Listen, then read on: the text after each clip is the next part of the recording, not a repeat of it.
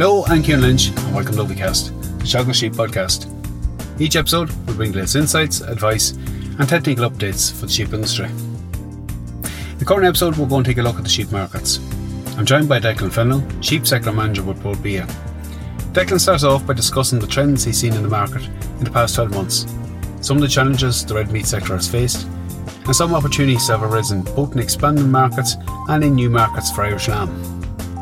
We discussed the impact of the COVID-19 crisis on the sheep sector over the past month, how the restrictions have influenced consumer demand both domestically and in other countries, and what, if any, restrictions there are on the transport of meat. We finish up by discussing the potential outlook for the sheep sector for the coming 12 months and where he sees trade going.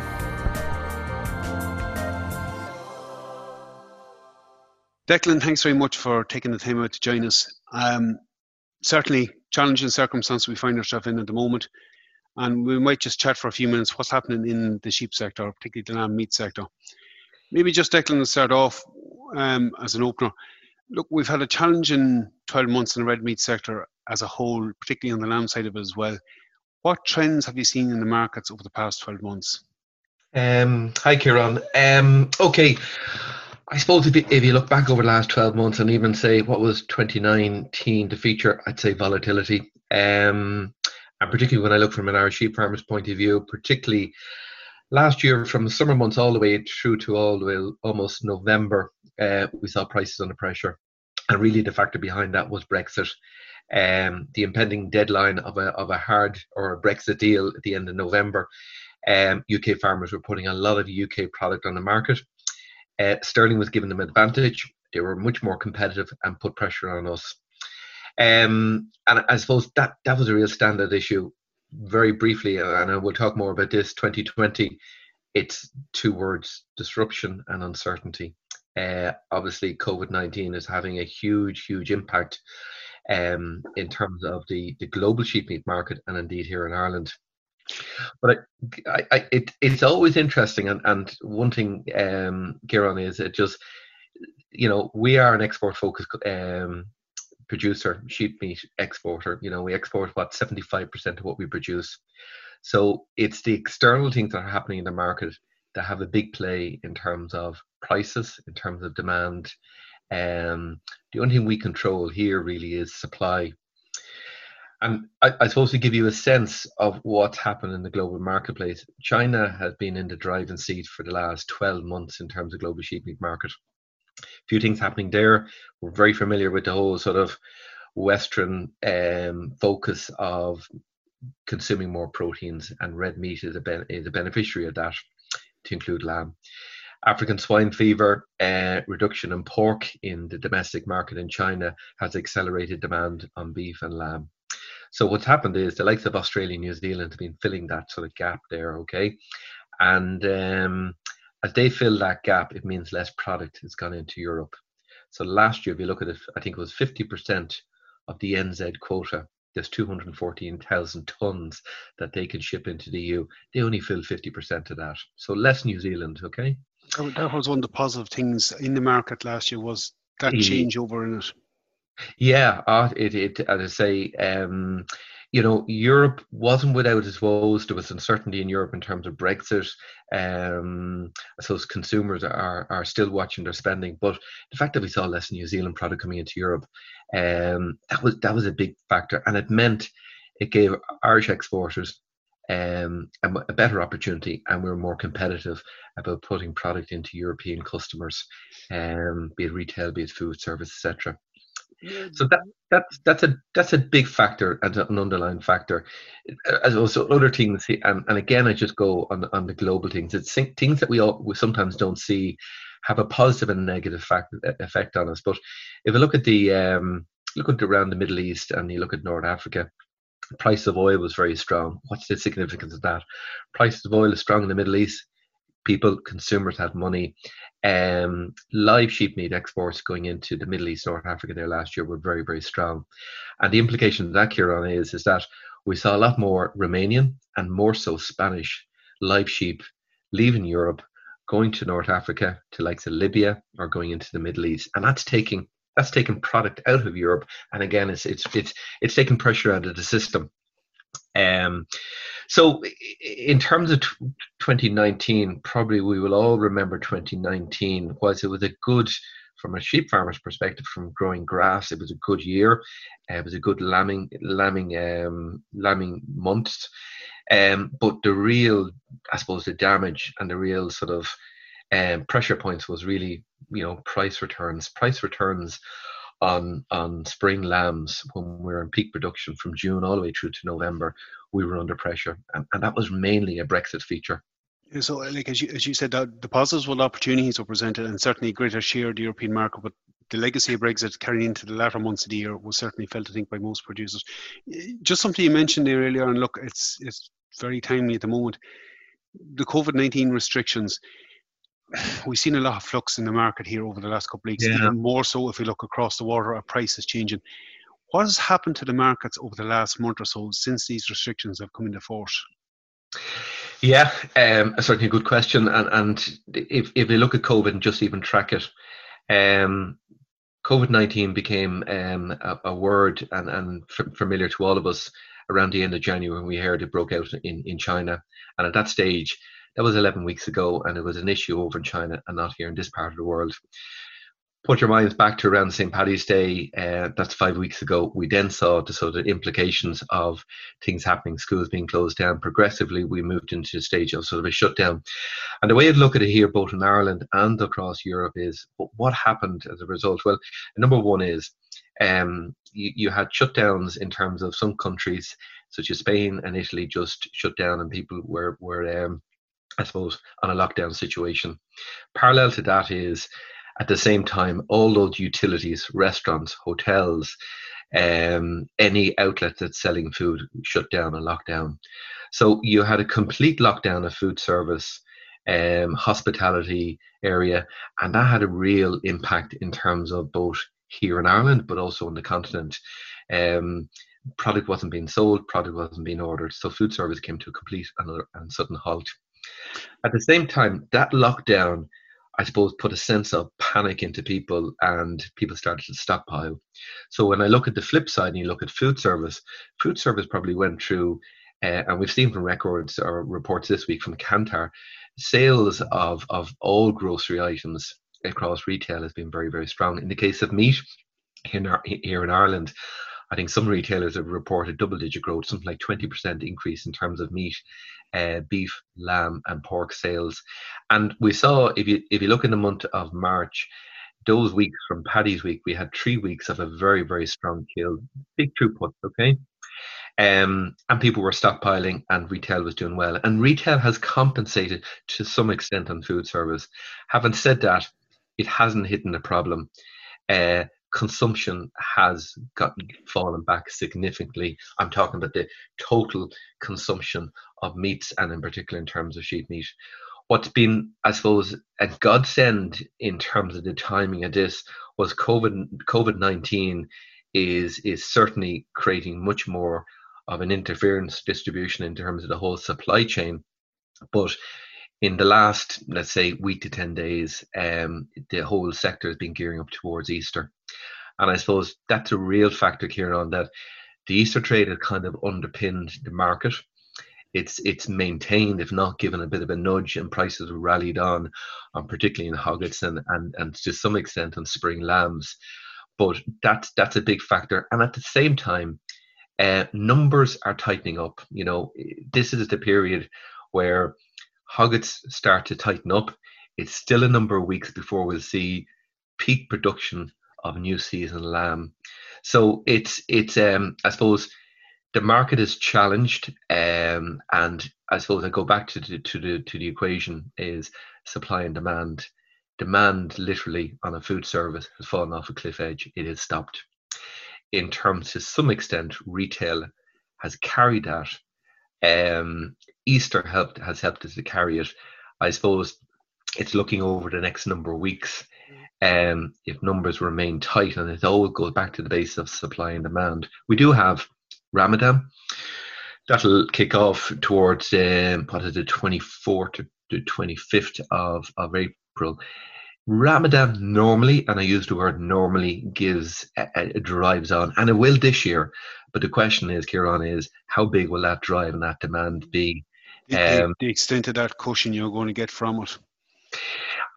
We would hope, and I suppose the one thing is, and I said from the outset, is disruption and uncertainty. The one thing everybody wants, and the one thing that is lacking, is in terms of trying to have more certainty and injecting confidence into the market.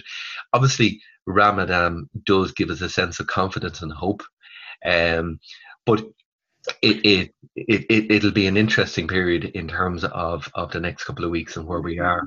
I think it's certainly been interesting. That increase in retail trade, very important for us because it is a challenge to increase consumption, but it has been interesting that it has, to some extent, cushioned that drop off in the retail trade that we're dependent on in the sheep sector. You mentioned disruptions you have. I suppose another key question is, are the restrictions in other countries affecting the movement of meat? As we are such a large exporting nation, it's certainly a concern on the radar. Good question. From a logistical point of view, and I suppose benefits of being in this EU where we have seamless movement over borders, movement in general is working. I won't say it's not without its problems. There are delays, there's more checks, there's balances, but things are moving. Now, we've heard the stories there in the likes of Poland, that, to be in long tailbacks. But, our main exports market, when you're looking going up to Sweden, to Denmark, to Germany, France, and Belgium, no significant, I suppose, interruption in terms of movement of trucks. However, the big disruption that's happening now is that you're starting to move into markets where localization or nationalization is becoming more to the fore. So, and we see it particularly in France. No different to ourselves, Kieran. French farmers are under pressure, be it them sheep farmers. And with those market channels closed down, be it the restaurants, the manufacturing, school canteens, etc., there's an emphasis of, well, let's source and let's promote our own product. And nationalisation is becoming a bigger thing across European markets. No different here. Is that affecting demand in those countries? Like, have we seen an increase in retail trade similar to what we see here in France and some of our other main consumers? It's a contributing factor. The main thing which is curbing that demand is you've turned the valve off on people being able to go and eat out in a restaurant, or people from a tourism eating in hotels or whatever. So the whole valve of how everybody is living and behaving, we're not going out anymore. Everyone, if you're buying food, it's going down to your local supermarket, and it's either the basket or the trolley shop. So that's the main thing. But when people are in that supermarket, and particularly in some markets, and I use France as an example because they're very nationalistic, when they do go and choose to purchase, they're purchasing and putting a preference on French product, and in French lamb, and not just a lamb, but other product. And similarly, retailers on the continent are putting more focus on domestically produced product. What we're doing here in Ireland is, and I think it's important as Irish consumers, we're all in lockdown equally. We want to ensure that people are eating, well, but they're eating and preferably, we're putting a huge emphasis in terms of promoting Irish produce. I suppose we're currently involved in a 4-week promotional TV campaign where we're promoting the whole broad basket of fresh produce to include lamb, include beef and seafood, etc., and all those products which are carrying the quality assurance mark. So that's important, and it's important that also we'll get through this. COVID-19 at some stage will settle. It will go. There will be a new norm. The marketplace will get back into a very, very gradual transitional way of getting back into normality. But I think it's important that we've got to be ready, and we've got to be ready when things correct themselves, be it through our 14 international market offices, where I suppose everybody is primed. The big thing at the moment is it's about engagement. It's about discussing. It's about keeping in contact with your customers, understanding where the pressure points, how we can assist. But most importantly is it's about ensuring that what we're doing, selling into the market, we continue to assist and promote And when we do get, I suppose, the correction and things move back into the normal trading environment, that we're out there, I suppose, at those international trade shows, bringing in international buyers into Ireland so they can see firsthand how we produce our sheep meat, doing all those sort of components in terms of how we promote, how we build relationships, how we build reputation. And probably the one thing, Kieran, I'd say is, look back over the last, I suppose, 12 months, we've had a success in terms of market access and getting into a place like Japan. Japan, high value market. They import 30,000 tons of sheep meat per annum. I regard it as a high value market. It mightn't be a market that we'd be exporting significant volumes, but I think it's the messaging in that part of the world and the influence that they have. And I say that is, it was a huge vote of confidence for Japan to open up the market for Irish sheep meat. We're, I suppose, working hard and, confident that we're getting closer and closer to China to get market access into China. So the big thing really is, what would I say is, let's focus on what we can control. Key things in terms of our sort of focus is about, in the home market, reassuring, promoting our quality assured product, including lamb and other products. In the international market, it's about staying in close contact with our customers, and it's about having a diversity of markets, and market access is huge. And as you kind of touched on there on a number of points, look, communication is key obviously at the moment, and it is a very difficult set of circumstances. But the outlook for the rest of the year, you mentioned some of them emerging markets. There is a positivity there when things reset back to normal. In terms of global numbers, and when New Zealand lamb is going, I think you mentioned that previously, more of it's going into China now than Europe. So there is a few promising outlooks on the sector for the coming year, should things reset. Yes, and I think the question is how things will reset. There is a kind of, we've seen China, and China is 11 weeks ago went into this COVID-19 situation. Only yesterday, Wuhan started to open up its free people moving around. Even within China, and just talking to one of my colleagues there in our Shanghai office there this morning, food service is coming back, but still not back up to 100%. So it's gradually moving it back up and getting it back up to normal operating levels. But at the moment, food service is still something like 50% in operational capacity. Now that will move on, and I suppose what has happened in China, and we've seen China got on top of this problem. It has managed the problem, and now light is getting back to normal situation for 2020, and particularly in Europe and in terms of our export markets. This normalization or this resetting will be a gradual thing. 2020 won't be without its challenges, but I think probably the most important thing we can do as either producers is, I suppose, let's focus on producing a good product and ensure that we're producing to the best possible ability. From a Bord Bia perspective, and we work in partnership with our stakeholders, including ourselves and Teagasc, including meat processors, but it's about engagement and dialogue with our customers and ensuring that we're close to them, and we're positioning our product and positioning it well, that when things get back into the normal momentum, that we're there, and we're regarded as we have built a strong reputation, but we're a product of preference when they're looking for lamb. I think that's probably a good point to finish up on. Declan, thanks very much for giving up your time. An excellent summary of where the market's at. Hopefully we'll catch up with you again later in the year. No problem. We're going to finish the episode up at this point. I'd like to thank Declan again for taking the time out to join us and covering a lot of aspects of what's happened in the lamb trade over the past 12 months and in more recent weeks, and where he sees it going to.